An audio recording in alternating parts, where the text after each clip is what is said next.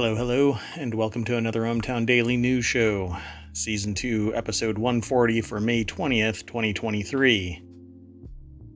Sinking skyscrapers, Sandisk SSDs, Microsoft merges, and more news. Tonight's rundown is going to be a little awkward because 2 seconds into, presenting all of this, I started an update.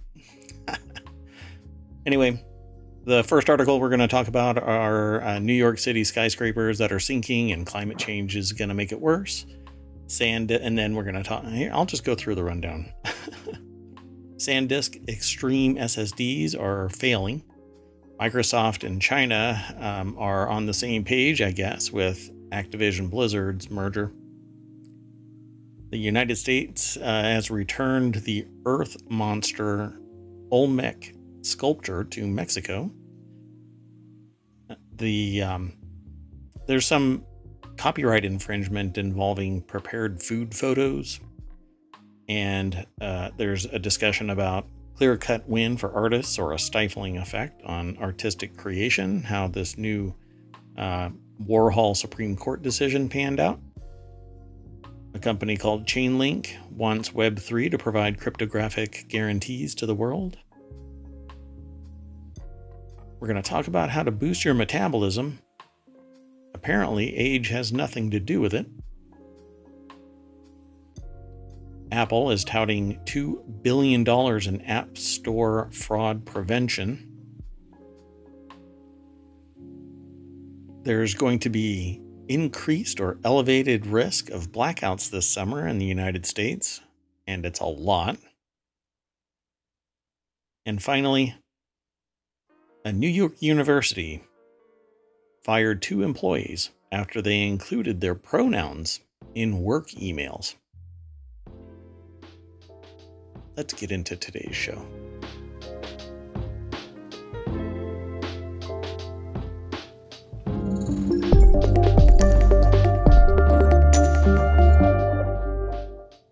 Hello, hello. I am Mayor Watt. That is ohmtown.com, and up there is the AI that keeps me in check.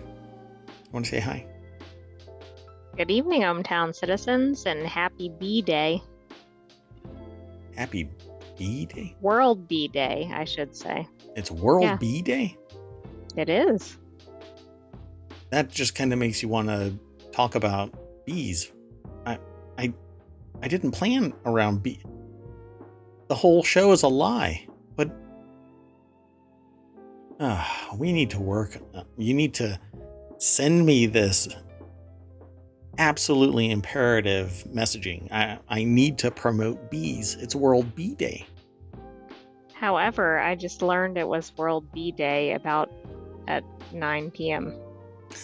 So it's World Bee Evening. And for much of the world, yesterday was World Bee Day. Got it. Well, for those of you that want to read about bees, there's an article today in ohmTown called Bees Can Do So Much More Than You Think, from dancing to being little art critics. And stinging me and putting people in anaphylactic shock. No, I love bees. No, bees are awesome. Wow, that's pretty cool. I didn't know. We are kind of fascinated by bees here. I found out recently that bees don't actually make hexagonal cells. They actually make round ones, but their chubby bodies force it into the most efficient shape, which is a hex. It's pretty cool. I know that now that there are solitary bees that need little bee bricks. It's a bunch of different odd shaped holes in certain types of bricks, and those bees like to make nests in those little, or hives in those little holes. I mean, can you blame them? The other ones look so crowded. That's true. There are a lot. And everybody's buzzing around all the time. Sometimes you want your alone time and you just can't do that. Yeah. All right.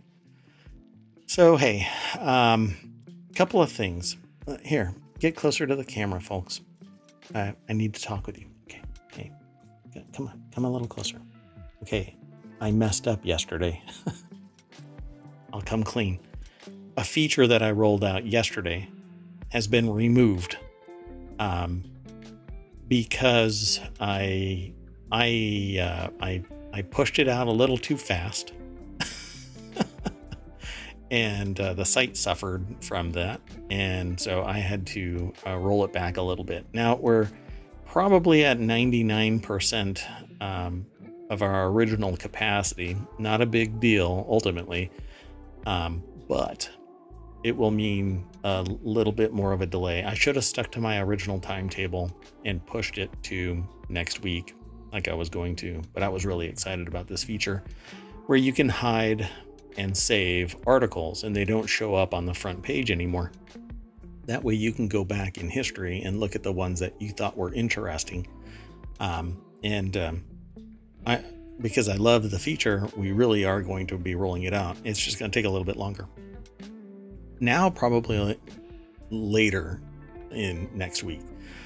So anyway, we're remedying the problem, but there might be further issues down the line. Yeah, that was an interesting discovery this morning. The site was still operational, but it was slowing down. At any rate, we've already selected all 11 of our articles. You know, the music is really quiet.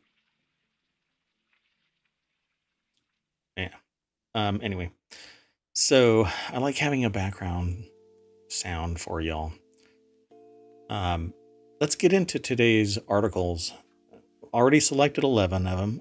One thing, though, that I'm going to draw a little bit more attention to this time is I am pulling our voting system directly into ohmTown away from whatchamacallit, Showbot. Showbot. So, yeah, we used to have Showbot, but it's still there, but I wanted to incorporate the voting system into ohmTown itself. So here now you can vote and you can have multiple votes all for the articles that you are interested in. This style will change. These aren't links. So if you click on it, it won't actually take you to the site, but neither did the other one. But I will work on that to make it so that you can actually follow the link straight over to the article. And tonight I won't be posting them into the chat, but I will into the show notes. So you can go back and follow the articles that you find interesting. This will get remedied probably this weekend. Tomorrow's show, I will be posting the links, the URLs into the chat as per usual. So, okay, enough of the inside baseball and the grousing about my mistakes. So let's get into today's articles. So the very first article is something that I've actually been following various content creators over on YouTube talking about New York City, talking about Florida, talking about various other locations of buildings that seem to have some engineering problem. This article says New York City skyscrapers are sinking the city and climate change may make things worse. So the little snippet says a new study by the United States Geological Survey found the city is sinking at a rate of about 1 to 2 millimeters per year, although certain parts, Lower Manhattan, Brooklyn, Queens, and Northern Staten Island, are sinking at a faster rate of 2.75 millimeters each. That's per year. So what is that? It's pretty fast. Seems pretty fast. You don't want your island, sinking. Let me see. Especially if you live or work there. Yeah, I mean, it'll take, this will take like 10 years or so. A little shorter than 10 years, 8 years for you to sink an inch.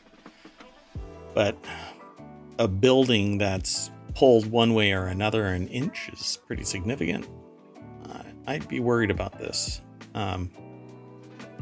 But prices aren't sinking in New York, so I guess there's the upside. Get your money while you can. Well, they might start sinking if this gets out. So I've said too much already. Sebastian Rodriguez over at TheVerge.com put this article together. It says here New York City is sinking at a rate about 1 to 2 millimeters per year, but other places are sinking at 2.75 millimeters per year. A new study. So I wonder actually how long they've actually been studying this to actually detect that it's sinking 1 to 2 millimeters. I mean, hopefully more than a year, but hopefully not too long before they sounded the alarm. And the article actually hints at the other side of this, because it's not just a candle burning on one end, it's on both ends, because sea level is rising. So if sea level is rising and the island is sinking, and it's much faster. So New York City has had a much faster rate of about 1.2 inches per decade. By 2050, sea levels are expected to rise by 8 to 30 inches, depending on how much the world limits greenhouse gas emissions. So its sinking is nothing compared to the impact of climate change. Yeah, I'd be more worried about that than anything else. I wonder what's going to happen to other, like the Gulf region, if it's rising by 30 inches by 2050 in various other areas. Right. Well, the other problem here is, although I assume places like Manhattan are entirely built up, if they're continuing to do construction, it's not going to be a constant rate. No. I can, you know what? I'm actually going to throw them into chat after all. Yeah, it's going to be interesting because the island's going to be sinking. Well, I hate saying it like that, you know, but Manhattan is an island. So, I mean, if it's sinking a little bit, and I don't know about how much is sinking, you know, not just Manhattan, but the surrounding area is sinking as well. The more pressure you put on it, the faster it's going to sink. Exactly. That's interesting. It says here every additional high-rise. If it's at millimeters, maybe a little bit faster is not a big concern. Yeah, I mean, it'll take a decade to do 1 inch compared to 8 to 30 inches for sea level rise. But they hit on what you just said. Every additional high-rise building constructed at coastal, river, or lakefront settings could contribute to future flood risk. So it's an ongoing concern, but it just doesn't seem like people really pay attention or care about that kind of stuff. And you just deal with it. But I've read about people buying property in Florida and then being just aghast that they find out that they're in a floodplain. Yeah, you got to read your documents. Well, right, and look at the sea level where you are. I mean, yeah. But yeah, that's usually disclosed, at least in modern real estate transactions. Maybe not if you bought decades ago. Yeah. Yeah. So it says, while the study focuses on New York City, the problem goes well beyond just the Big Apple. Major cities on every continent, except Antarctica, are observed to be subsiding, according to the paper. But the coastal cities in particular are facing an increased risk of flooding as the global climate warms. Yeah, and it has. If you do a search for a diagram of global warming, there's usually one that's like in little circles, and it gets wider and wider and darker red. And so you end up basically having this spiral leading to an increase in the global ambient temperature. And as soon as it hits, I think it's 1.5 C higher, it's basically going to be catastrophic to the environment. Right. And by the way, that's also been in the news recently, and they think we're actually going to hit that, I think, pretty soon. Yeah, great. That's exactly I don't mean like today, but at least in the near future. Yeah, I'm going to leave the freezer door open so that I'm doing my part. All right, let's go on to the next article. So this is not welcome news for those of us who have Sandisk SSDs. Sandisk customers have been complaining about the company's Extreme and Extreme Pro portable SSDs suddenly wiping data and in some cases becoming unreadable. Complaints go back at least 4 months, and Sandisk told ours that a firmware fix is coming soon, quote unquote soon. However, Right, but don't Sandisk, worry about your SSD failure in the meantime. correct. And then when you go to do the fix, that's when it crashes. So it says, however, Sandisk only confirmed a firmware update for the 4 terabyte models, despite an Rs staffer and online users reporting issues with 2 terabyte drives. And it says, well, there's more over at the article at arstechnica.com. Sharon Harding is the author.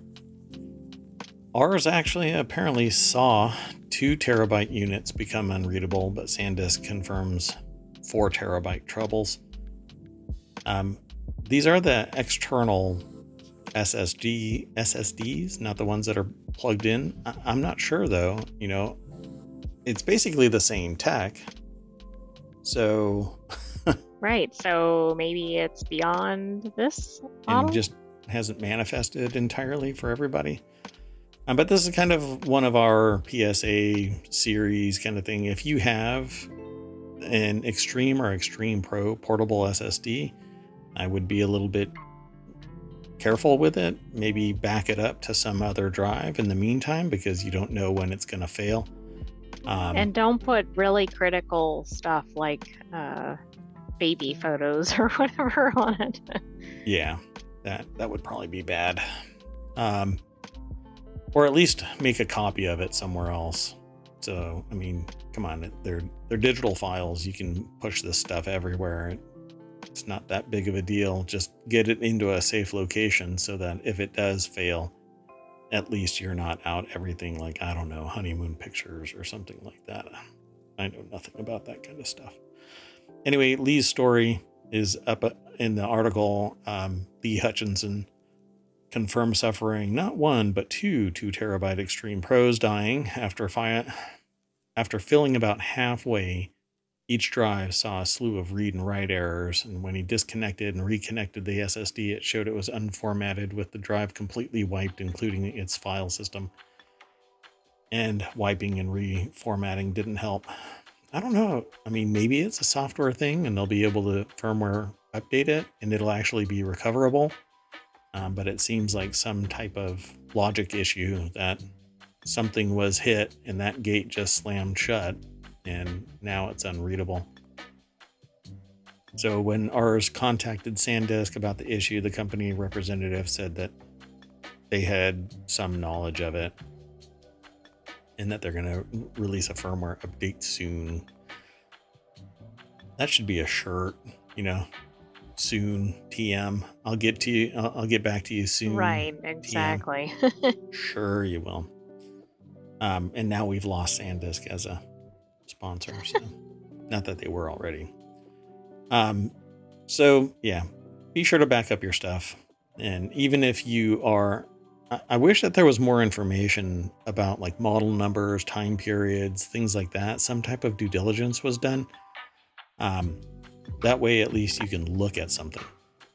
Exactly. I was trying to look up when those were released, but I'm not sure it was the same model, so I didn't, because there was some of that came out in 2020, but I don't know if it's the exact same one.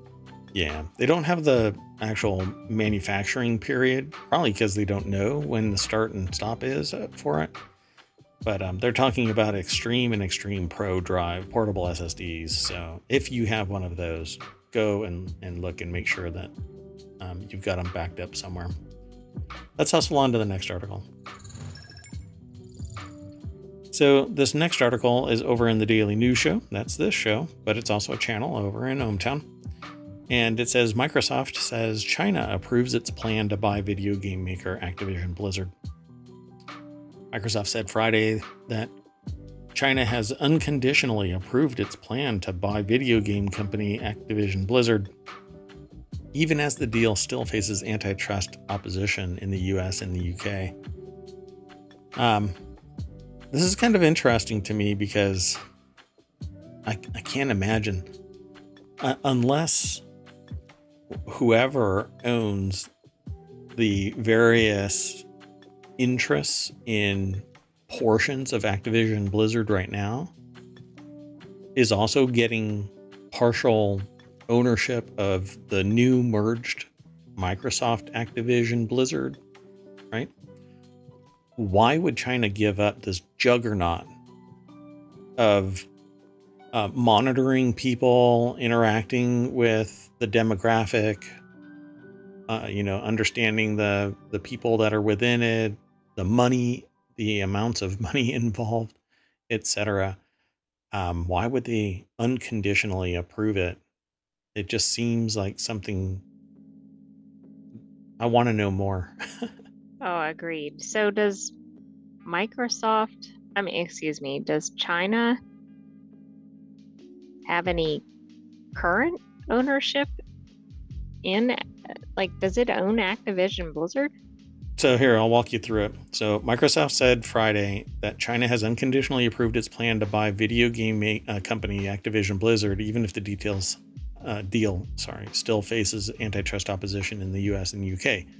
So China and the European Union are the two biggest economies to have approved Microsoft's planned $69 billion takeover of the California game company behind popular titles such as World of Warcraft, Call of Duty, Candy Crush. And we talked about this briefly, that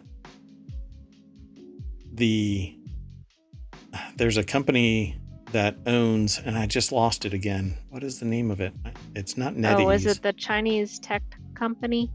Yeah. It's Tencent, I think. Tencent. Yeah, it has a piece. And so there it is, right there. Blizzard had a long-standing partnership with NetEase dating to 2008, which helped the latter company grow to become China's largest games distributor after local rival Tencent. And yeah, I believe that. Let me make sure here. But I guess to your point, I mean, if China would somehow have a stake now related to Microsoft, how would that work? Because like Microsoft is deployed through a lot of different things in the US, for instance. Wait, say that all again? Well, to your point about like why would China agree to it unless they're getting some sort of stake in it? Right. If that stake related to Microsoft itself and not just Activision Blizzard, that seems like that would raise a whole nother set of questions because of the extensive deployment of Microsoft products. Yeah, I don't know what they're going to get out of this deal. I'm trying to find everybody that's involved in this and what their relationship is. As far as I know, Tencent is involved because they have partial ownership in Blizzard specifically. And since it's Activision Blizzard, so King is also a Chinese company as far as I know. It just gets really kind of bogged down in strata of ownership within ownership within ownership. Like we were talking yesterday about a company that hypes up that it's an American owned company, but it's not. It's a Chinese owned company that operates as a business in the United States, but it doesn't tout that Chinese ownership. And so it has all of these products that are kind of knockoffs of ... but it never really fully discloses anywhere that it's a Chinese company. But the context, to me, that doesn't really matter if it's a Chinese company or a US company or whatever. But in the era of, in this day and age where people are getting bent out of shape, that there's a polarity here, right? Like they can own companies in the United States, but if we do business in China, then we have to follow their strict rules and regulations, and data is accessed by the Chinese Communist Party, and even in the United States, it's exfiltrated. So unless both culturally and economically it's open and transparent, I feel like things are out of balance. And so for me, I'm not all that interested in being part and parcel to that type of situation. I get bent out of shape about how Facebook manipulated the news and psychology of people on Facebook. Imagine if I knew more about just how it's manipulated in China, because we know that there is social credit, for instance, and people are pitted against each other in terms of talking to each other, right? So like if somebody, according to reports, according to people, they say that if you do the wrong thing, you'll lose your ability to travel within the country, let alone leave the country. So do we want that type of monitoring, that type of practice here in the States? I don't know. It does. I mean, it's not for me, but there has to be people out there that want exactly that. Be able to control every single thing through a single app. Oh, I know somebody. Never mind. We won't talk about that part.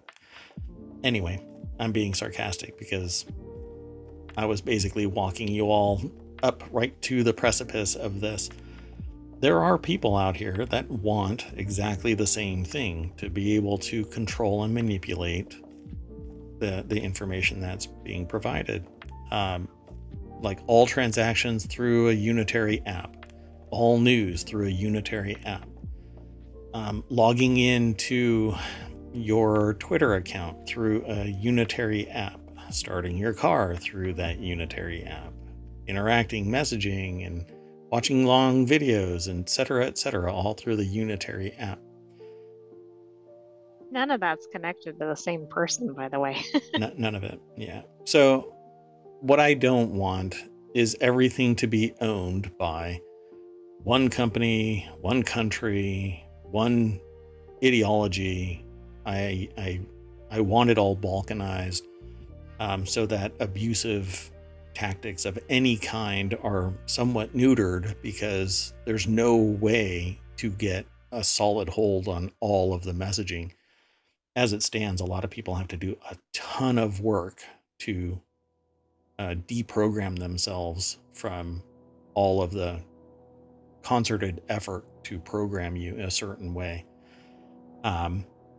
And it just does not do society good. It just controls. At any rate, what does all of this have to do with Microsoft saying that China approves its plan to buy Activision Blizzard? It's mergers and acquisitions. It's taking away features and options and jobs and all of this, because it's not cheap to buy a company.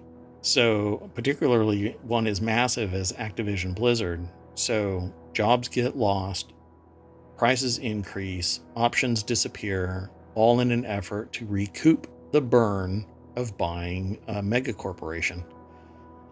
And you can bet that there's going to be thousands of people losing their jobs the moment Activision Blizzard is purchased by Microsoft.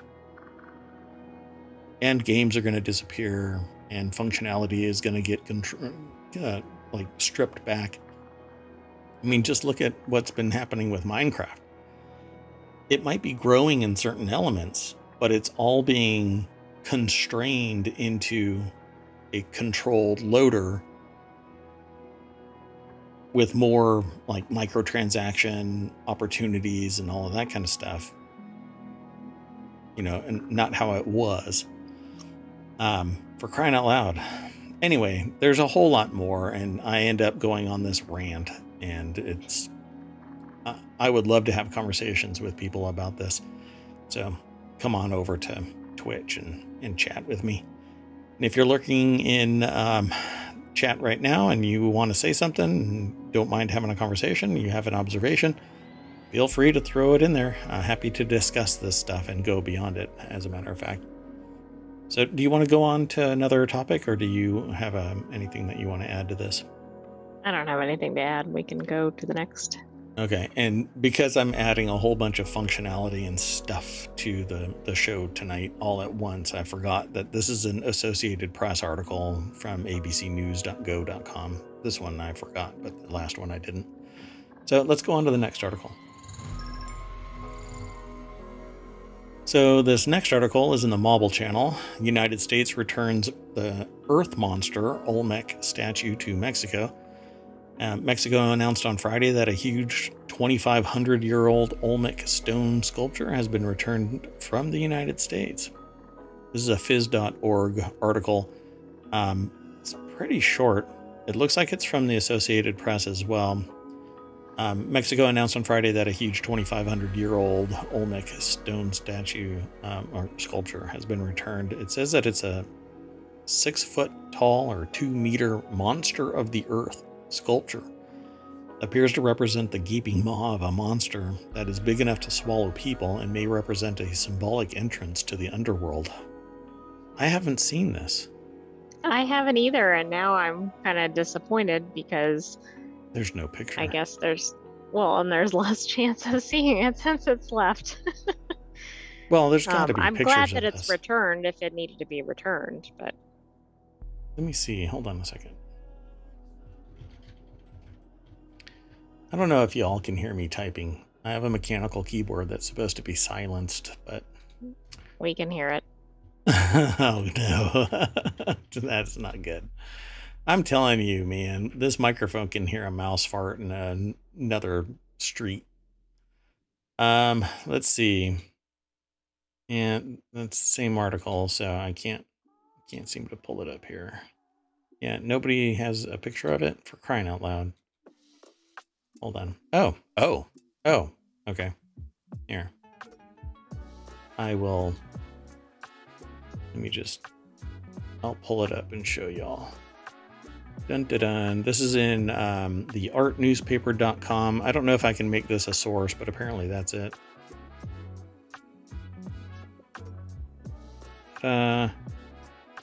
So it looks more like a carving that had a hole in it, and they, rounded it out and yeah, I don't quite a shape.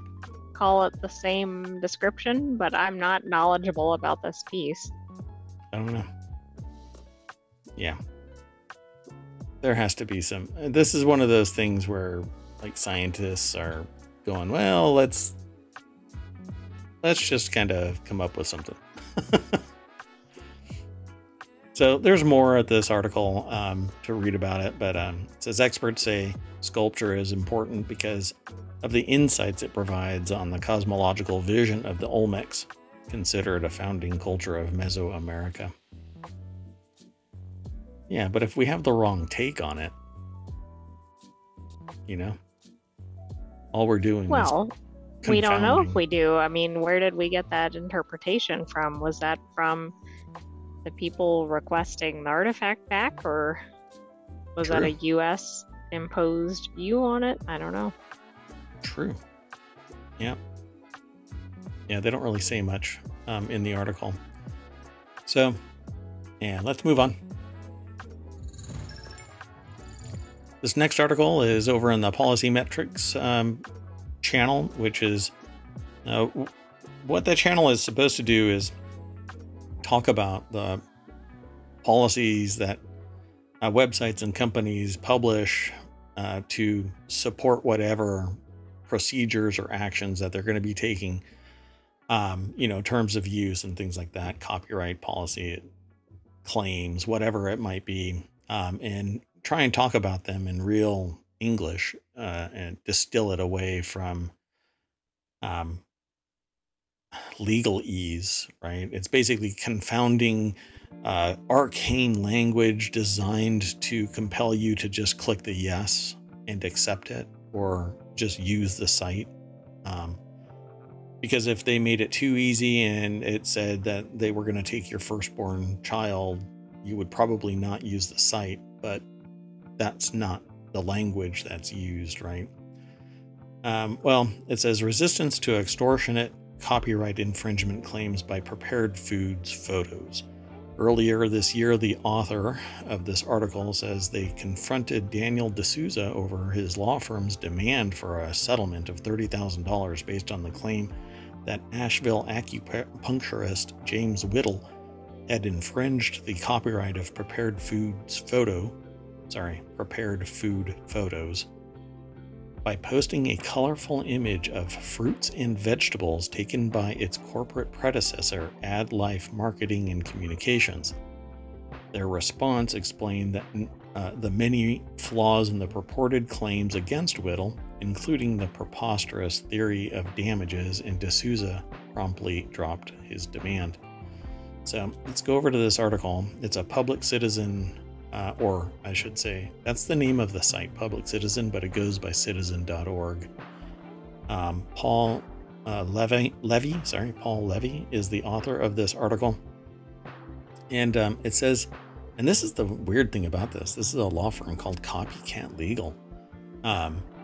So his law firm continues to use an almost identical demand letter, repeating the same phony claims with only two changes. The photos and the targets change with each letter, and he is letting a subordinate lawyer in the firm, Lauren Hausman, take the fall for the overstated demands. And then they say, regrettably, their public rebuttal of the posturing has not deterred Copycat Legal from using the same methods to try to gain unjustified profits from other individuals and small businesses on whose websites Copycat's image search technology can find its clients' old photos. It's interesting. So they're basically scrubbing the internet looking for old photos, and then trying to do a demand letter of $30,000. Yeah, but they're not, it sounds like they're not establishing any damages. But there's like they're just claiming amounts, but they're not necessarily being harmed. But with every claim that actually is accepted, they are, right? They're setting the precedent for $30,000 worth of losses for every time somebody says that They aren't and others are saying that they are. They're accepting it. Yeah, this is interesting because fair use and public discourse about an image or something like that could pretty much invalidate any claim. It depends on the commercial use of the work. And every situation is different.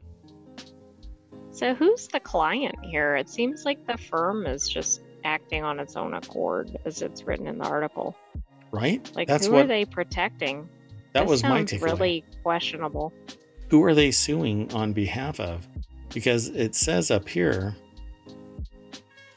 They mentioned that old ad agency, but it doesn't sound like that's actually a client of theirs. Right. Does it exist anymore? And I don't see in here. There's a lot in this article. It's pretty information dense.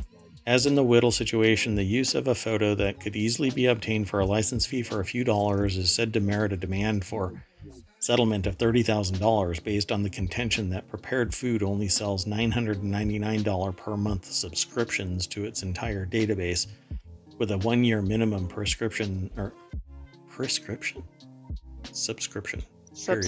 Yeah. Yeah, they say prescription period.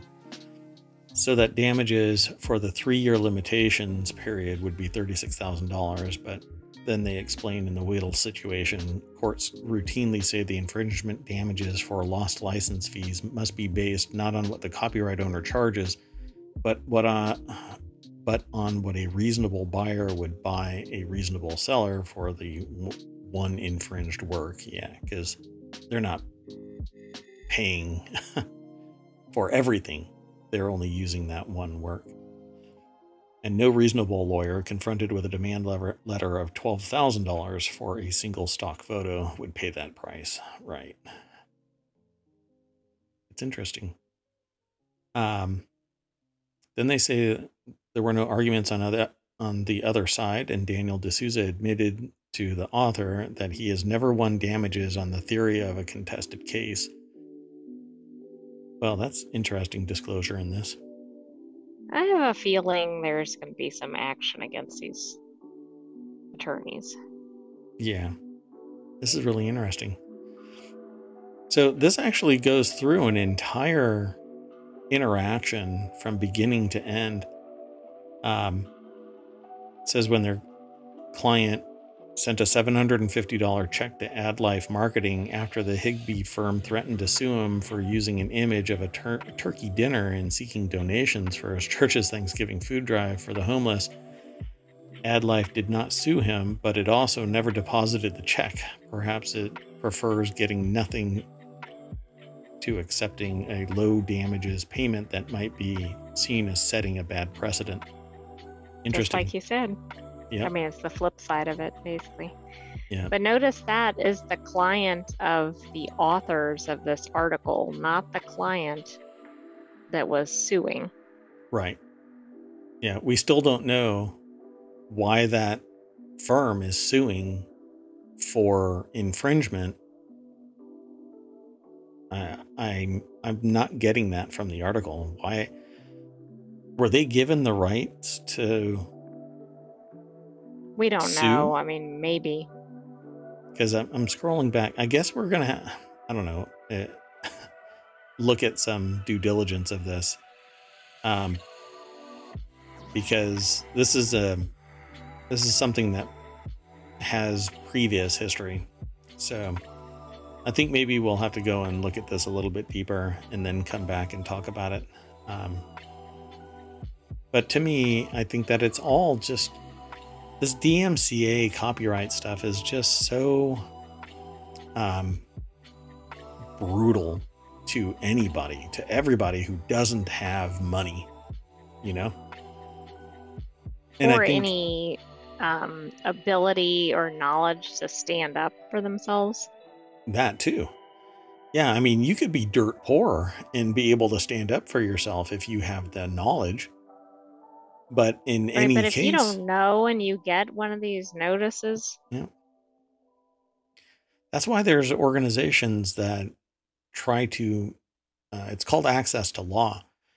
There's countless people out there that have zero access to law, all because they're priced out of even the most inexpensive attorneys that want to provide pro bono or goodwill work on their behalf. There's only so many that are willing to not make enough money to pay back their student loans, and at some point, you know, they're scattered so thinly across the United States, and I'm sure in other countries, that you just don't know they're in existence. And so you have to hunt around and try and find somebody that's competent. And I guarantee you, you know, it's going to be hit or miss if you're going to find somebody that has any copyright infringement experience that's going to be doing pro bono work. Maybe an internet content creator that's also in legal might be willing to step up to the plate. So that's, I can end up dwelling on this for quite a long time. So let's move on to the next article. So we're not stepping too far away from the last article with this article, but it has a different context. This one's in the continuity report, a clear-cut win for artists or a stifling effect on artistic creation, how copyright law experts view the Supreme Court's Warhol decision. Purpose and character. These are now solidly enshrined as the buzzwords for corporate law, or copyright law, I'm sorry. On the heels of the Supreme Court's 7-2 ruling earlier this week in the case involving the estate of Andy Warhol and photographer Lynn Goldsmith. This is an interesting case.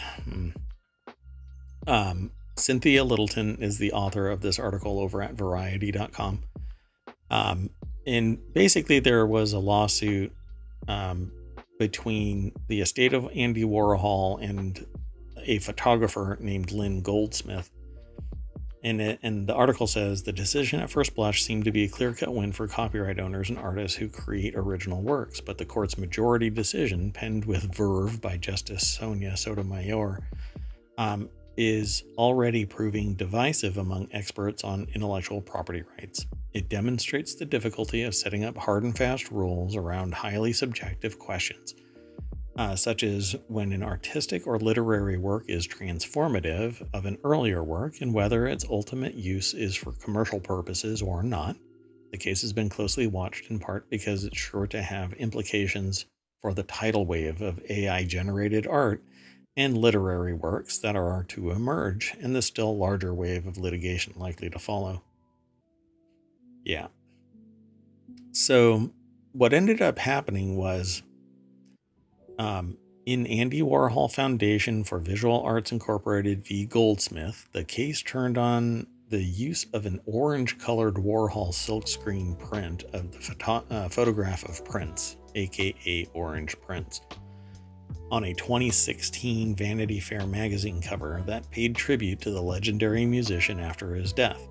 Goldsmith took the original Prince photo that Warhol had adapted for Vanity Fair as a purple-colored Prince in 1984. Back then, Goldsmith was paid $400 and received a source photographer credit from Vanity Fair. In 2016, Vanity Fair licensed the Orange Prince image from the Warhol Foundation for $10,000. After Goldsmith alerted the Warhol Foundation that she believed her copyright was violated by the 2016 use of Orange Prince, the foundation sued her, seeking a declaratory judgment of non-infringement. Goldsmith countersued. The lower court ruled in favor of the Warhol Foundation's fair use claim, but then that was reversed on appeal, and then the Supreme Court sustained the appeal.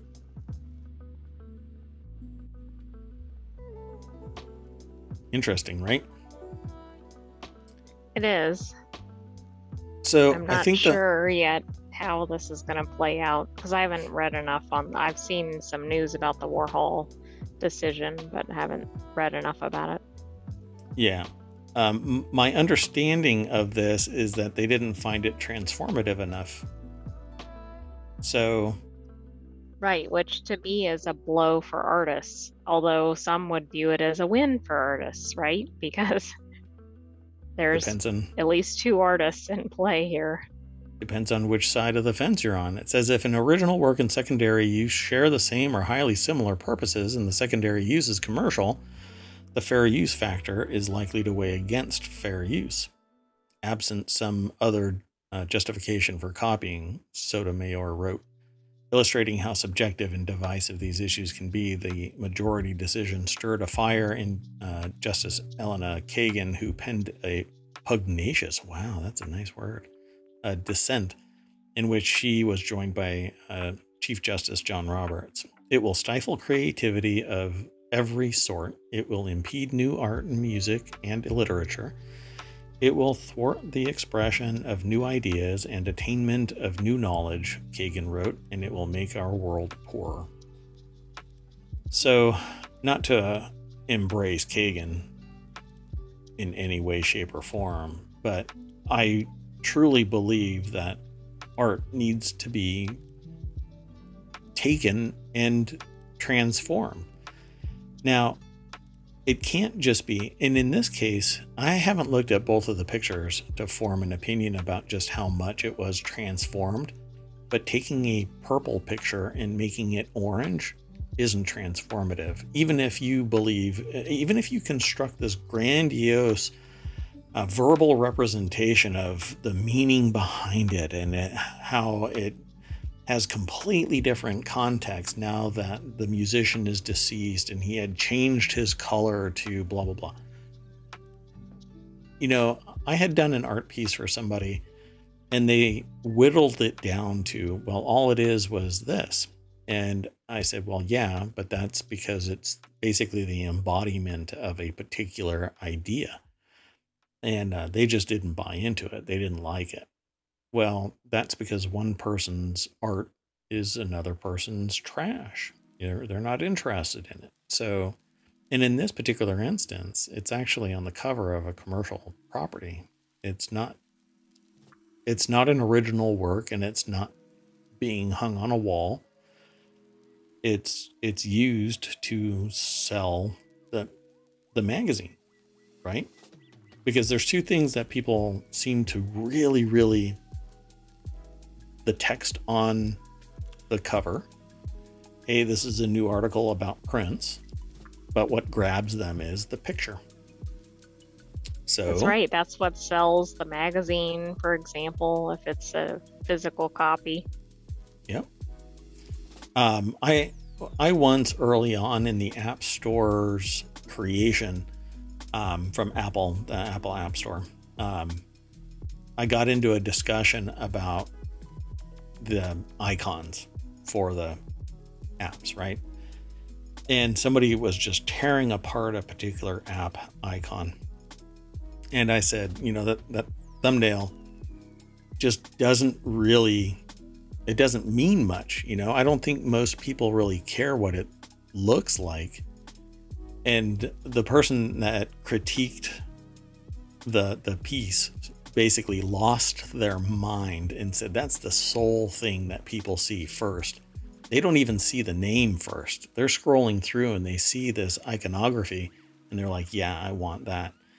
I've come to embrace that in very short order after that statement, because there's a whole concept, semiotic ontology. There's basically how things get meaning. And those little icons represent basically an entire worldview. Whatever your perception is of something, the moment you see a little icon, you've made a decision about something. Hey, that's really cool, or I think it sucks, or whatever it is. But that's the embodiment of whatever product is that Right. icon represents. So I really think that this being fair use, depending on, and again, I'm kind of shorting our discussion because we haven't seen the actual artwork. I don't remember it. But if all it is a switch from one color to another, yeah, this isn't fair use. I don't think that there was anything substantive changed. And Brildane, welcome to the discussion. Appreciate it. Most artists hate having to write out what their art represents, because usually it's just a creative feeling and doesn't have a real tangible meaning. Yeah, I agree. Art is supposed to be emotional, not like the written word. The written word is supposed to provoke emotion based on what's written. Art is supposed to provoke an emotional response based on what you see. Sometimes there's words in the artwork, but it's the embodiment of that effort, that creative process to pull emotion out of you. Sometimes it works with people. Other times, the art is in the eye of the beholder isn't a statement that is completely meaningless. It's very truthful, just like music, just like the written word. It's in the eye of the beholder. Hey, do you want to see the original plus the Prince version? You know what? Let me actually bring it up. Here, I just sent you the link. The two pictures are side by side in the middle of that. Oh, okay. It's from ArtNet. Oh, okay. Let me do that. Because I was curious, I wanted to see. Yeah.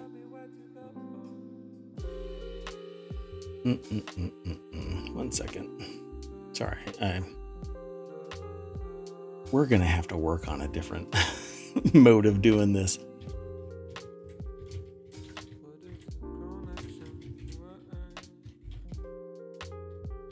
Sorry, 1 second, folks. I don't like the dead air, but... Oh, okay. Interesting. So at the top is just Warhol stuff, but in the middle it shows the photograph plus the Warhol. Yeah. So it's basically they converted it into black and white and then filled it in All they with did orange. was like change the color from what I could tell. Like it's identical. I mean, That's it's not interesting. like it's suddenly abstracted into a different representation of prints. Or, I mean, it really looks like it's almost copied and pasted. Yeah, and all they did was turn it purple. Orange. Well, yeah, depending on which one you're looking at, but yeah. Interesting. Yeah, I don't think that that's, overly transformative. If it would have been Andy Warhol taking somebody's photograph without permission and turning it into orange prints, right? That's transformative. And that's what I thought when this was originally in the news, because we didn't see pictures of it. Right. But this just looks like an exact copy of the photograph. Yeah. You know what? Let me see if I can pull it up and show you. I was gonna, yeah, that's why I sent it in case you wanted to show it. There you go. So I mean, it's the exact same. So this is the original, and then this is Andy Warhol manipulating the photograph, and then down here is the Vanity Fair print. So all they did was tweak it a little bit. I don't think that that's really... Right, I don't think that's transformative. I mean, I don't think they changed any details other than just the color. Right. Because that's the original. And then they gave it... Well, I don't even know. They didn't really... I don't even know what else they did. Maybe they did nothing else. Like the hair is the same shape. The facial hair is the same. Like it's all identical from what I can tell. Right. Huh. It's interesting. But I can't see it in enough detail to really... Yeah. Well, I wonder what's going to end up going. There is a lot more at this article, by the way. So if you're interested in this kind of thing, then you definitely want to go and check out the rest of it. But it is a Supreme Court finding now. So where do you go from there? I have to agree with the dissent, though. I mean, I haven't read the decision, but the quote that was in this article. Yeah. I think it's a negative result for artists. Yep. Even in the context that it isn't really transformative, because it isn't substantial enough to transform. Like, remember when the Obama picture was taken and somebody took that Obama picture and then transformed it into the blue and the red? That was transformative. It was a completely different artistic expression. It might have been sourced from a copyrighted photo. Well, all photos are by default, but the photo was completely changed from its original to this dual color image. There was no reason for that to turn into a lawsuit. This No, but that would have been a better lawsuit to go to the Supreme Court on. Because here, if it really wasn't transformative and it kind of constrains artists going forward, you know what I mean? Yep. Yeah, the other one would have opened it up more to more artistic expression. This actually is slamming a gate down on artistic expression, because it's basically saying, well, it's actually setting a floor for transformation. But again, what is that level of transformation? Trying to codify transformative amounts. Right, it's like you know it when you see it, which is not good for a legal test. Yeah, exactly. I guess you're going to have to use an AI and scan the image, and the AI can tell you that it's 99.6% transformed, and thus you are free to use it. Congratulations. AI corporate masters. Let's go on to the next article. So this next article, and we have quite a few more. This next article is over in the Late Night Geeks channel. Things that come from TechCrunch tend to end up in Late Night Geek for some reason. Anyway, Chainlink co-founder wants Web3 to provide cryptographic guarantees to the world. Not going to get too deep into this, but basically, the internet is marginally secure. And it's hit or miss depending on which site you go to, which services you use. It's rather security balkanized. But this person wants, it says, welcome back to Chain Reaction, a podcast that interviews newsmakers in crypto to better understand the tech behind the hype and the people working to build a decentralized future. So this article is actually quite a bit longer. Jacqueline Melinek is the author over at techcrunch.com. And it says, for this episode, Jacqueline interviewed Sergey Nazarov, co-founder of Chainlink, a protocol that provides an Oracle network to power smart contracts. I don't like Oracle, but anyway, so it says, there goes another sponsor. Exactly. Chainlink is also known as a Web3 services platform that connects people, businesses, and data with the world of Web3. What they want to do is basically encrypt everything, raise the level of security from end to end.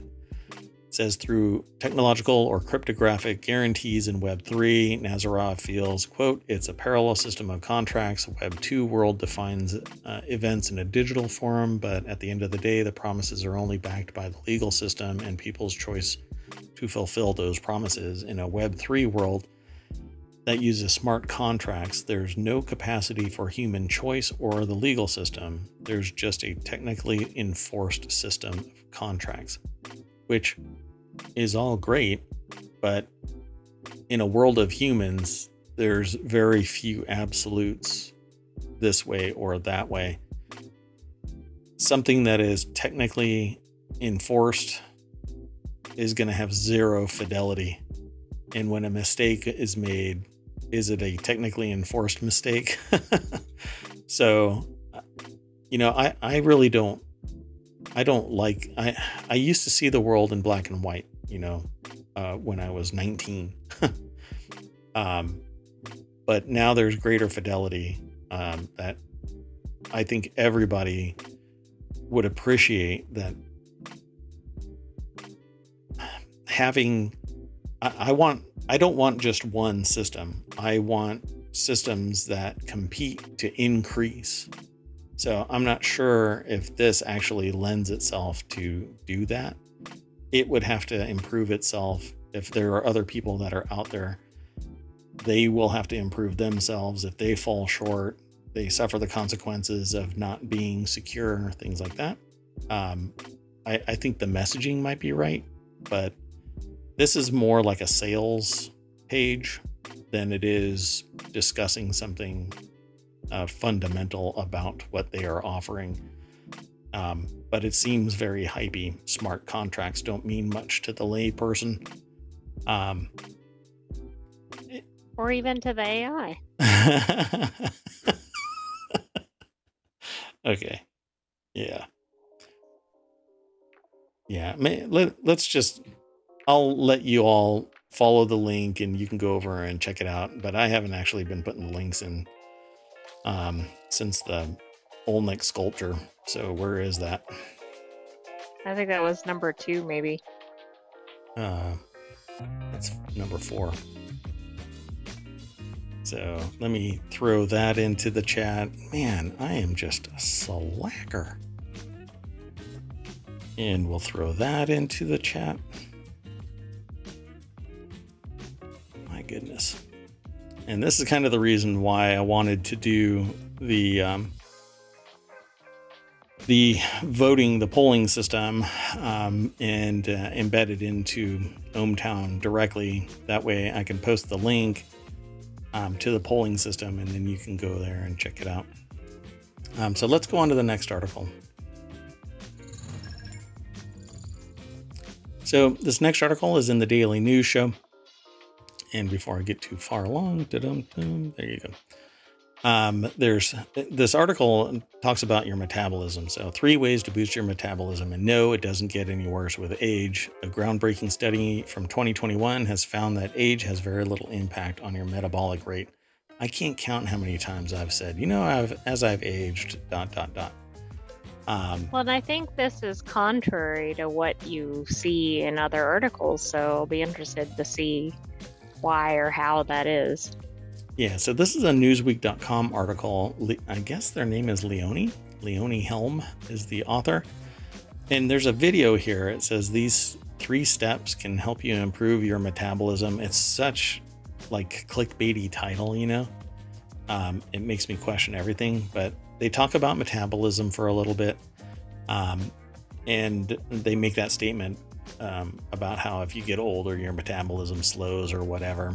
But when it comes right down to it, what they end up saying is, how do you improve your metabolism? So what they want you to do is prioritize protein. Anecdotally, I can tell you that doing these steps actually has improved mine. That's not why I chose this article. It just happens to be that I've done the same thing. I can't say that I'm, a NASA astronaut or an Olympic athlete. I'm pretty sedentary because I'm working in ohmTown quite a bit, but consuming good protein means that you're not as hungry, you're satiated faster, and your body needs a certain amount of protein. The other thing that I and most people neglect to do apparently is eat in the morning. So a lot of people just kind of kick off their day and start working. But the third thing on this list is to eat a breakfast, a good breakfast. And the second thing that they actually talk about in this article is build muscle. So you really need to work out. You need to get some exercise, free weights or your own body weight or elastic bands, or like right now, I've got an under desk elliptical that I'm actually doing steps on while I'm doing the show.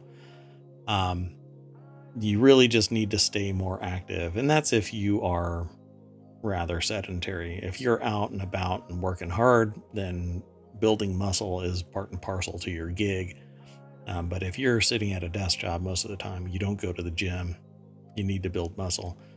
It helps with every other aspect of your entire body, from posture to your metabolism. But they say to eat a breakfast, you really are supposed to get 3 meals a day based on the science. That way you don't go into any starvation mode and start retaining energy in the form of fat so that you can survive through your austerity moments. So according to Banning, eating a good nutritious breakfast within 30 minutes of waking up immediately signals your body that there's food available and calories to burn, kickstarting your metabolism and burning fat. I don't know anybody whose first thing they do is start eating something within 30 minutes of waking up. This is kind of the day and age where you don't get up and start running. Run down and to the nearest place or to your kitchen and make a breakfast, eat it, and then return to take a shower and all of that kind of stuff. Kind of. Right. You'd almost have to do it in that order. Yeah. So they say, does metabolism get worse with age? They go into great detail about this, but apparently based on the study, no, it doesn't. You basically, you become sedentary, I think. The groundbreaking study found that metabolism peaks at around the age of 1, when babies are able to burn calories 50% faster than adults, and then it gradually declines at a rate of about 3% until the age of 20. And from there, the study, which was published in the journal Science by Ponser et al., found that the metabolism essentially levels and remains stable until the age of 60, when it only begins to decline by less than 1% annually. So Brildain says, meh. They say all that, but doing it like that doesn't let your T cells become active. We need the fasting period to consume the damaged cells. That's why cancer is on the rise over the last 100 years. That's interesting. I'd like to read more about that, because I used to do intermittent fasting, and my weight plateaued. I couldn't lose any more weight. Ended up going to a nutritionist. The nutritionist goes, well, you're doing this. You really should be doing that over there. Not everybody is the same. I changed my eating habits, and my metabolism, but my weight stayed the same. The only time it went down is when I absolutely starved myself. And even to this day, I'm at 1,500 calories, and my weight is sustained. And I am much more active now than during this time where I was doing IF and monitoring calories and all of this stuff. It's quite fascinating. And even a couple of doctors, because I'm interested in the science and analytics of this, doctors who I talk to casually about this stuff say, well, there are some people that just have to eat a whole bunch more to activate their not their calories, but their metabolism. You basically end up starving.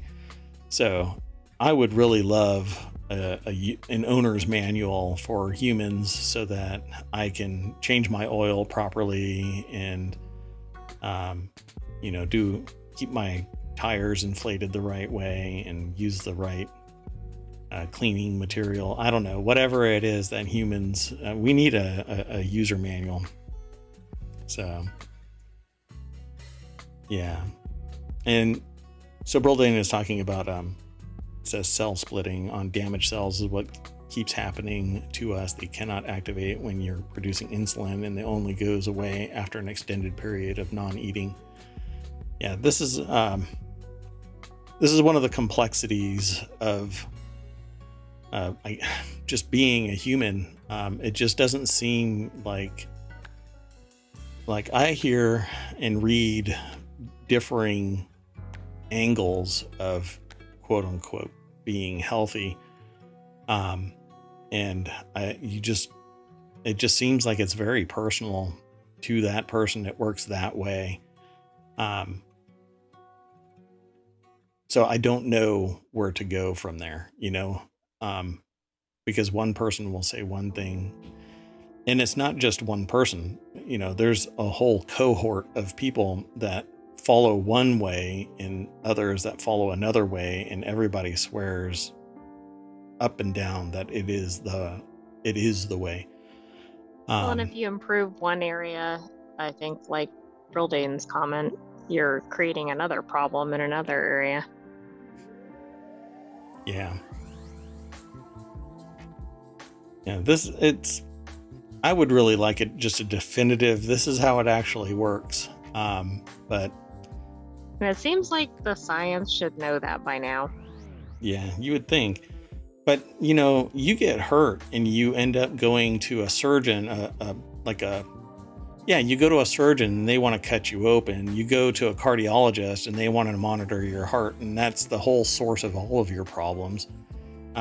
You go to a physical therapist, and the same thing that a surgeon wanted to cut you open for means physical therapy running on a treadmill while people are staring at you. You go to a nutritionist, and I wish I was kidding about this because this is all stuff that has actually happened. I get seen by the newest nutritionist at my local doctor's office, and suddenly it's a nutrition issue that I'm suffering from. It's like I walk into a Home Depot and every single hammer is looking at me as if I'm their unique style of nail. And it just burns a person out. We just need, yeah. Yeah. So Brain has said a couple of other things. The science is heavily swayed by those who pay for the science. Yes, that's why when we read research papers, we look at the funding source, and that implicates a whole lot of bias. And Brain also said fat equals bad, not sugar, says Big Sugar Daddy. Yeah, I mean, I think everything in moderation is okay, for crying out loud. But there's a whole school of people that say that sugar is the worst possible thing you can consume, and it destroys your metabolism and spikes your blood sugar and messes with your insulin level and puts you into shock. And then from there, it's basically a downward spiral. You're addicted to sugar, et cetera, et cetera. So, but then there are people that I know that are healthy as a dog, like just they're unstoppably healthy, but they're eating candy and smoking cigarettes and chugging rum, and they're thinner and can run further and lift more, and blah blah blah. It's just astonishing. I think biology is just way too dynamic for a fixed set of rules, but I would love to have them. Yeah, well, based on the fact that they're 85 years old and still running, yeah. Really asked if they were healthy. Yeah, for all intents and purposes, yeah. Let's move on to the next article. This next article, we've got like 4 more to go. We're going to have a long night. So this next article is over in the Smack Talk channel. Apple touts $2 billion in App Store fraud prevented last year amid rumors of third-party app stores in iPhone. It says Apple is out with a new press release today touting the success of the App Store's ability to prevent fraud. According to the company, the App Store prevented more than $2 billion in potentially fraudulent transactions in 2022, terminated 428,000 developer accounts for fraud, and more. 428. Doesn't that seem like a ton? Why that's so many? Isn't that like the half of the population of Wyoming? No, that is the population of Wyoming almost. I think we have 500,000 because we've looked that stat up before. Brain said about that last article, because people who think that they're healthy in their 40s drop dead at a hat and no one understands. It's interesting. See, I'm going to end up going down this rabbit hole. So this article is over at 9 to 5 Mac. Chance Miller is the author. They have this little snippet here, this what do you call it? Graphic.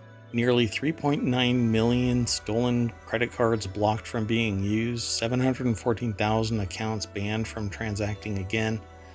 More than $2 billion in potentially fraudulent transactions prevented. This all comes about because I think it's the Supreme Court said that there can be alternative app stores available to iOS users. But that, how is it phrased? Apple doesn't have to embrace it or make it available, or be there's some terminology that's being used, but that alternative app stores are legal. Okay, so they're going to allow installation of alternative app stores. Right. It's because of something that came out of the EU, which of course has different rules than, say, in the US. Yeah. So I think it's that the EU set out a new law and they have to comply with it. I think that's the issue that is spurring this on. Yeah, so I'm curious about how they're going to actually embrace these third-party app stores, because sideloading has always been a thing. Jailbreaking has always been a thing. At least on the Android side, it's always been kind of always ever present, but on the iOS side, it's been fought against regularly. Oh, it Um, looks like they're gonna add USB-C, which is how they're going to comply with this, which I know doesn't answer all of it, but oh, interesting. Okay. So I guess that's how they'll enable the ability to sideload or something. I'm not sure how this all works. it didn't go into enough detail. It was a Verge article and it was actually from late 2022, just for reference. Oh, gotcha. So they have a whole bunch of stats here. Nearly 400,000 app submissions rejected for privacy violations, over 153,000 app submissions rejected for spam, copycats, or misleading users. I used to have some apps in the App Store that I pulled, mainly because I had to babysit the apps. And I, if there's a developer out there that wants to continue to evolve my apps, then get in touch with me. We can talk shop. Anyway, it says throughout today's press release, Apple explains that various protection measures, including App Store review, are what helped it prevent $2 billion in fraudulent transactions. This is the reason why I think that allowing third-party app stores is a ridiculous idea. If you can't meet Apple's requirements, what is going on with your app? There's and for that matter, why do users even want them at that point, at least from a security standpoint? Right. And I had gotten into a discussion about this before the third-party app store idea even came into existence. The argument, the discussion was about the fact that people want to sideload apps onto your whatever, and Apple is against it. And they were saying, well, why is Apple against it? And I gave a bunch of reasons. A bunch of them is about security of the device itself, but also the negative impact on the network that the device is attached to, be it cellular or Ethernet.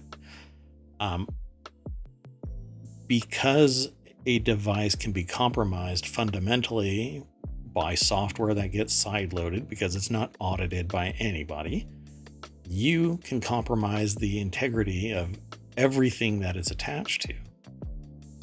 And so that reason alone is why I don't sideload anything unless I'm sitting there working on a project where the intent is to do something security wise or to test a piece of software or hardware or whatever it is. I don't want anything that isn't 100% vetted by the infrastructure. Again, unless it's development or analyzing something security wise or functionality wise. So I think that it's a bad idea, but arguably it's about creating competition between this app store and third-party app stores. But I would much rather have the juggernaut that has a vested interest in the integrity of its app store and its millions of users, all right there at the pinnacle of its its pyramid of importance. The number one thing for Apple is the customer, because it doesn't have a massive customer base throughout its history. It knows very well that it operated at one point with only 3% of the entire population. The market was basically controlled by Microsoft, and it almost went under. When I was selling computers right out of high school, Apple almost went out of business. So it knows that it needs to treat its customers as the number one thing to maintain. So security is fundamental for Apple. So why do you think they're releasing these stats now? I think they're doing it because they're about to embark on this new requirement. Yep. And I think their numbers are going to look a lot different. And I think they're going to point back to this and go, see, this is why we didn't want to do this. Yep. I think that you're going to start hearing about all kinds of compromised devices and all kinds of other issues in the EU, around the world, in the United States, because people are going to be using these third-party app stores.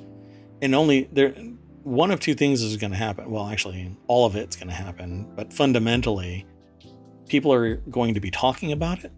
And the worst offenders, the people that really get brutally compromised, they're not going to talk about it. So how did your entire identity get stolen? Oh, I sideloaded through a third-party app store. Oh, okay. But it's going to fall. And this is my problem with like aftermarket third-party repairs and stuff like that. The problem is that it takes a forensic analysis to find out that it wasn't an Apple product, an Apple provided solution, whatever it is. It wasn't because of Apple and its services, its policies, its procedures that you were compromised. I think it's just going to get everything confounded into people saying it's their fault. No, it's their fault. No, it's their fault. Just imagine. So this right to repair idea. If you buy a product and you don't want to go to the source to get it repaired because it's more expensive, or they tell you, well, it can't repair it because you have to go down to the component level, let's say, to repair it versus replace.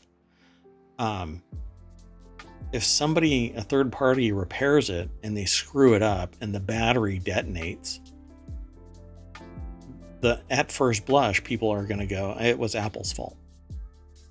Well, no, a third party repaired it. They did a bad job of it. The battery detonated. Right, but it'll get reported as it's an iPhone blowing up. Yeah, exactly.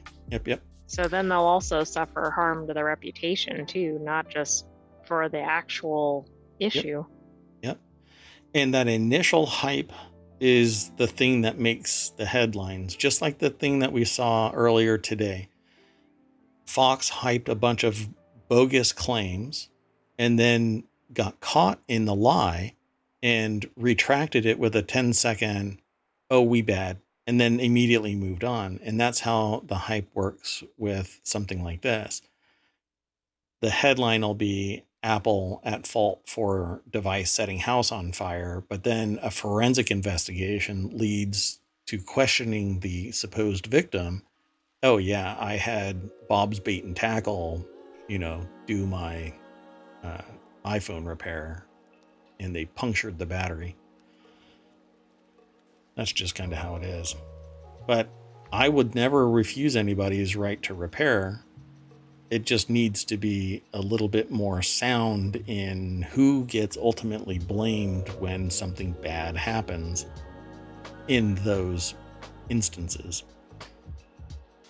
And it only goes worse and more expensive from there, because I totally believe that farmers should have the right to repair their tractors and stuff like that. So,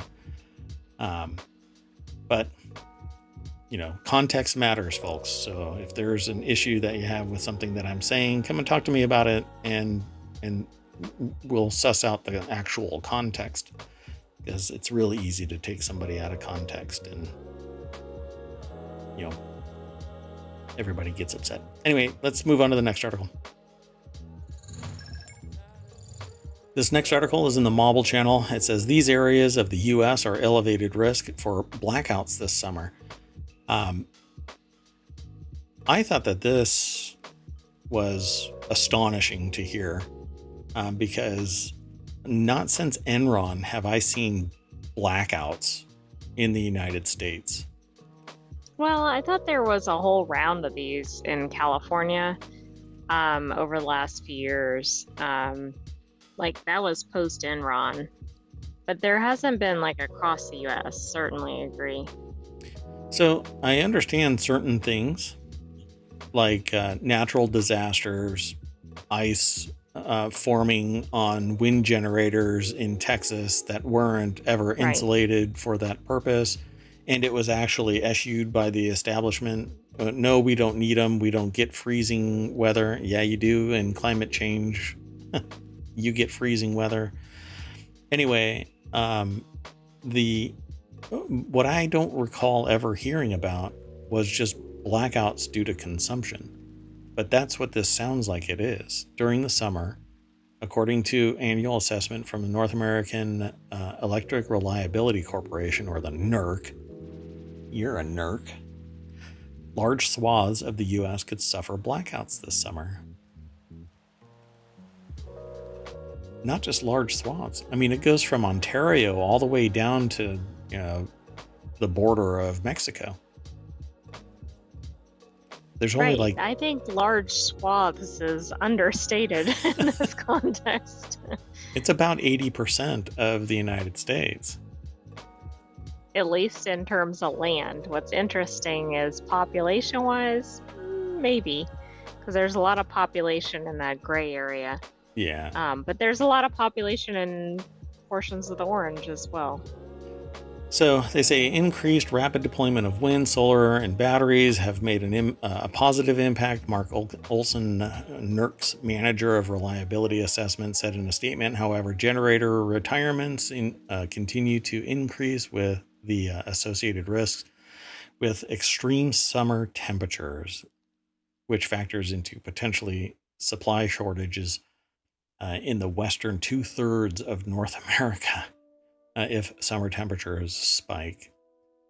So I never thought in a million years that I would hear that weather increases are causing blackouts in the United States again. The only time that I had ever heard this was due to Enron manipulating to increase surge pricing so that they had ever increasing profits.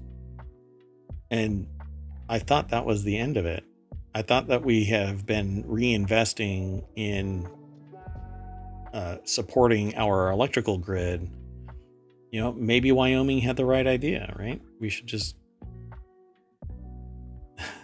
stick to coal. No. Well, that's contributing to the climate change that is causing the need for blackouts. I'm trying to come up with something witty to say about that, but there's just, it's true, but it's disconcerting that here in the States we are having blackouts still. Brilldane said we should never stick to coal. Well, coal in Wyoming is the thing that is driving their policy and procedure. They're actually stopping people from buying electric cars. They're not going to expand or enhance their electrical grid. They're actually stopping people from putting solar. They're leaning heavily into coal. Yeah, that's a little more succinct. Yeah, they're leaning heavily into coal and oil. And they're actually... Well, and part of it's because they have mining interests in the state. Yeah, of course. Yeah. So, no, you know how you solve this problem? You offset the priciness of solar so everybody can get solar on their roof and batteries in their garage. And then you don't have so much pressure on the electrical grid, even in, high temperature spike periods, because everybody has their own damn solar. Let's get away from oil. Let's get away from gas. What we need, well, I won't go into it. That's a little too soapboxy tonight. But yeah, there you go, folks. If you're living in the United States this summer, thanks to global warming and the idea that it's somebody else's problem, you may be suffering from blackouts. 21st century. I was going to say time to travel, but other countries, of course, are having the same temperature issues as the U.S. Sure.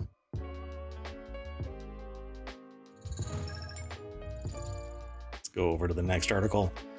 The next article is over in the Daily News Show. A New York university has fired 2 employees after they included their pronouns in work emails, according to reports. What's interesting about this is there are many colleges and universities in the United States and around the world who embrace you putting your pronouns. It's actually part and parcel. Like you're frowned upon if you don't do it. Yep. Houghton University has dismissed 2 employees over the usage of pronouns in emails, per the New York Times. Reagan Zalea and Shua Wilmot pointed to their gender-neutral names in explaining their use of pronouns. The university spokesperson told the Times, said the institution has never solely terminated anyone over pronoun usage. So, let's see. 2 staffers at a private Christian liberal arts college in upstate New York were fired from their positions for using pronouns in their work emails, according to the New York Times. So let's go over to our source, which is not the New York Times. It's businessinsider.com. John L. Dorman put the article together. This Getty image doesn't seem to have anything really to do with this article other than the fact that it's an email. But okay. It's a workplace. I don't know. Yeah, maybe sure. they're typing their pronouns in while they're at the laptop. There you go. That's the story the world building will create for the show. The institution that was a stretch on my part. No, not at all. It's right on target. So the institution says that they've never solely terminated anyone over pronoun usage. So, okay, were these 2 people complete screw ups and decided, oh, this is the last straw. We're gonna punt these 2. They were asked by administrators at Houghton University to remove the she, her, he, him pronouns from their emails, respectively. They both declined to do so, which led to the Wesleyan Church-affiliated institution dismissing them last month. Oh, I like that. So do what I tell you. Oh, we're going to ask you to remove them. And when you don't, it's insubordination, so we'll fire you. Got it. Let's see here. I wonder what the basis for the removal of the pronouns was. What the request was? Or why did they get them to ask? Yeah, I don't understand it. They didn't want them on there. I get that. But I mean... Yeah, why though? What did they cite to? Exactly. Yeah. Who does that hurt? What impact does that have in your worldview? You know, if I see the name Reagan Zalea, do you immediately think he, him, or she, her, or they, them? What do you imagine? Well, I happen to guess correctly without seeing the pronouns, but that doesn't mean that I'm correct. Right. So what about Shua Wilmot? And that one, I wasn't familiar with that name at all, so I wasn't sure. So, I mean, that one, the pronouns assist the person working with them. So when I've had this discussion with other people where they contest the use of pronoun declaration in their emails, in their communications, their response is, well, just use my first name or my last name. Really? You know that it's typical to say Mr. or Ms. or Mrs. last name, and your first name may be too personal for someone to initially communicate with. So particularly depending on what the context is. I mean, if they're like a job applicant or something, you're not typically calling somebody by their first name. Or if you're in some sort of adversarial situation, you don't necessarily want to say, hey, Joe. Right.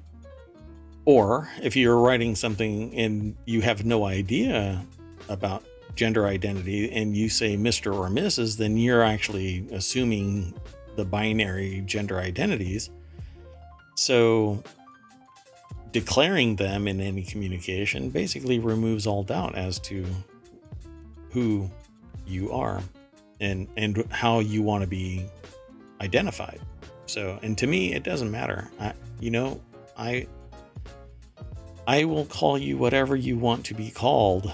I don't want to make any assumptions about your identity. So please let me know abundantly clear, early and often, how you want to be referred to. Well, 600 alumni have written to the university in protest of the move, per the report, which comes as GOP lawmakers across the country have railed against the use of pronouns, especially in schools and workplaces, as some transgender and non-transgender Americans have sought to use pronouns that correspond with their gender identity. Well, I have to say I'm impressed with the alums. Yeah. Yeah, well, I mean, it's a liberal arts college, so it also happens to be a Christian liberal arts college, which nowadays you almost have to pick a side, you know. I don't know what it's got. Well, it says, let's see here. It says, Wilmot makes a statement and then says, I think it boils down to they want to be trans exclusive and they want to communicate that to potential students and the parents of potential students. There's the professional piece to it, the practical piece, and there's also an inclusive piece. And I think that's the piece this institution doesn't want. So they say in a very verbose way that they want to excise anyone who might be trans. Right, and they want to signal that very clearly to incoming students and families. Yeah, without saying the quiet part out loud, they which really helps their case here. Yeah. So it says on the website, the Wesleyan Church takes a conservative stance on gender identity, remarking that, quote, gender confusion and dysphoria are ultimately the biological, psychological, social, and spiritual consequences of the human race's fallen condition. And that's okay, enough wait, internet. that's not the school, though, but yeah. All right. I think that's enough internet for tonight. Yeah, I'm not sure what is going to shake out from this. There's quite a bit more in the article, but it doesn't seem like it's going to pull itself out from that particular hole that it's digging. So I don't know. This type of polarity is on the wrong side of society's evolution. You know, we used to have these firm ideals bound by ideological bents that weren't inclusive of all people. Those people who felt that they weren't included usually suffer at the whim of the entrenched ideology. We've finally started moving away from this, and here we are diving head first into this lake without ever looking to see what's under there. And really, history shows what's under there. And all of this is going to lead to abuse of people in different ways, different places. So guess what the school just did? It signaled very clearly now, because of the news. Mm-hmm. It doesn't want people that aren't exactly in line with its beliefs. So they've really, not only have they not been inclusive, but they've harmed themselves in the process. Maybe.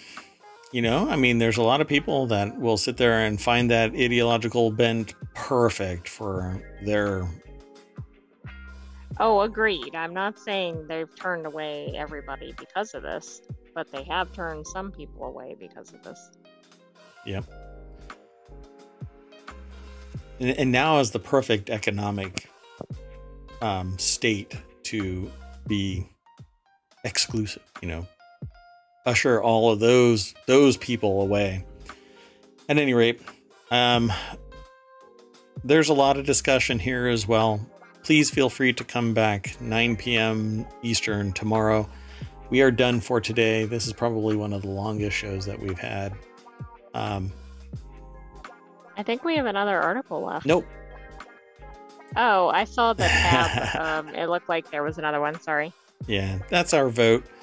Depending on articles that you are interested in, this is actually me testing it. It isn't, because literally right before the show started, I had set this up. It'll get refined, and you can vote on all of the articles that you find interesting. I will remove mine. And the way that it works is you vote on the articles. They're now here in ohmTown itself. I'll even throw that in there. There will be a new link added to the menu right here under it'll be changed. The title to this will be changed so that it includes things like the vote. And we will keep this in perpetuity so that you can go back and look at you can look at your vote and you can click on links. This will all be links in the near future as well. Right now you can actually grab them, but vote and let me know that you're interested in various topics so that we can include them in future episodes. In the meantime, stay awesome. I am Mayor Watt. This is ohmTown. Let me go back to the very front page of this. And, I'll mash this. That is ohmTown. Bunch of new articles. This is what we do at the end of every show. What to know about the new $14 trillion reparation bill. That is a ton of money. Yes, it is. Why Microsoft is giving away a Zune MP3 player that's 15 years old and may not work. Wow. That's amazing. Wow. Okay. Let's see. Yeah, there's a bunch. There is just so much. And it's never ending. So if you're interested in the topic, definitely go and visit ohmtown.com. You can subscribe to the topics that you're interested in, and then your newsfeed is a little bit different than everybody else's. And hopefully next week our feature will return because it was awesome. It just broke us. Anyway, again, I am Mayor Watt. That is ohmtown.com, and up there is the AI that keeps me from banging my head against the keyboard endlessly. You want to say bye? Good night, ohmTown citizens. We will see you tomorrow at 9 p.m. Eastern. That's true. Be there. Man. Okay, anyway. See you tomorrow, folks. Bye-bye.